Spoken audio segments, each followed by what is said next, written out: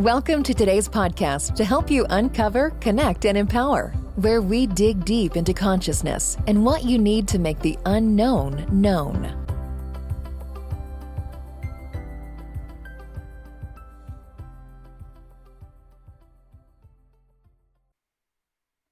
There's an incredible movement happening within consciousness that's uprooting the error that has plagued man for thousands of years. The belief in a divinity that favours one over another. The whole social, religious and political network has this belief as their root, and so they too will have to undergo a shift and come into alignment with the new demand from those who are realising the truth. This new state of consciousness that's seeping into intellectual awareness includes personal access to the universal mind from within each individual. Once the person recognizes that the universal mind has never been ill, in poverty, or suffering from any lack at all, then they begin the process of harnessing and learning about how the universal mind relates to the individual mind through the 4 tools of thinking, feeling, speaking, and doing. The universal mind favours no one, but the individual mind that consciously works with it experiences changes in its outer world once it connects. The old belief would have us think that each person is rated in worth by the size of their bank account, by social status, or by religious title. But the universal mind creates health, wealth, and happiness in our outer life by the degree to which we consciously work and flow with it. Degree of inner connection is the only difference between each person.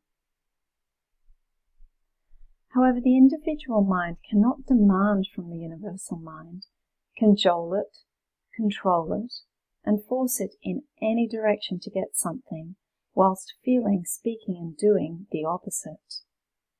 Illness, poverty, unhappiness, anger, jealousy, insecurity, fear, and so forth are all from erroneous thinking, feeling, speaking, and doing.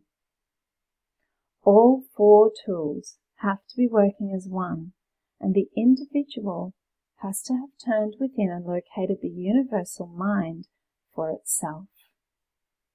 This is where the real work is, the discarding of our conditioning, the lie of being worthless, and the belief that we must rely on the outer for our supply. These all have to be dropped from the individual mind, and the silence that's left is the door.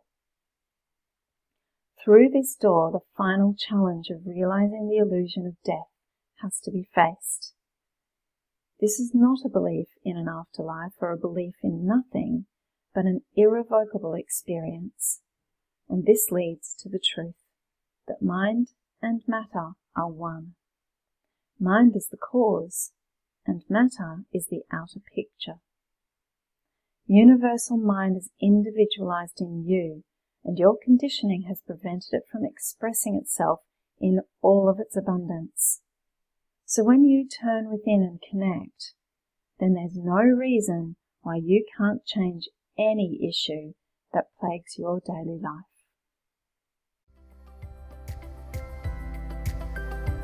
Thanks for listening. Find us on social media at UCE Educating Consciousness and online at uceducation.online. Check back weekly for new episodes. Until next time, keep making your unknown known.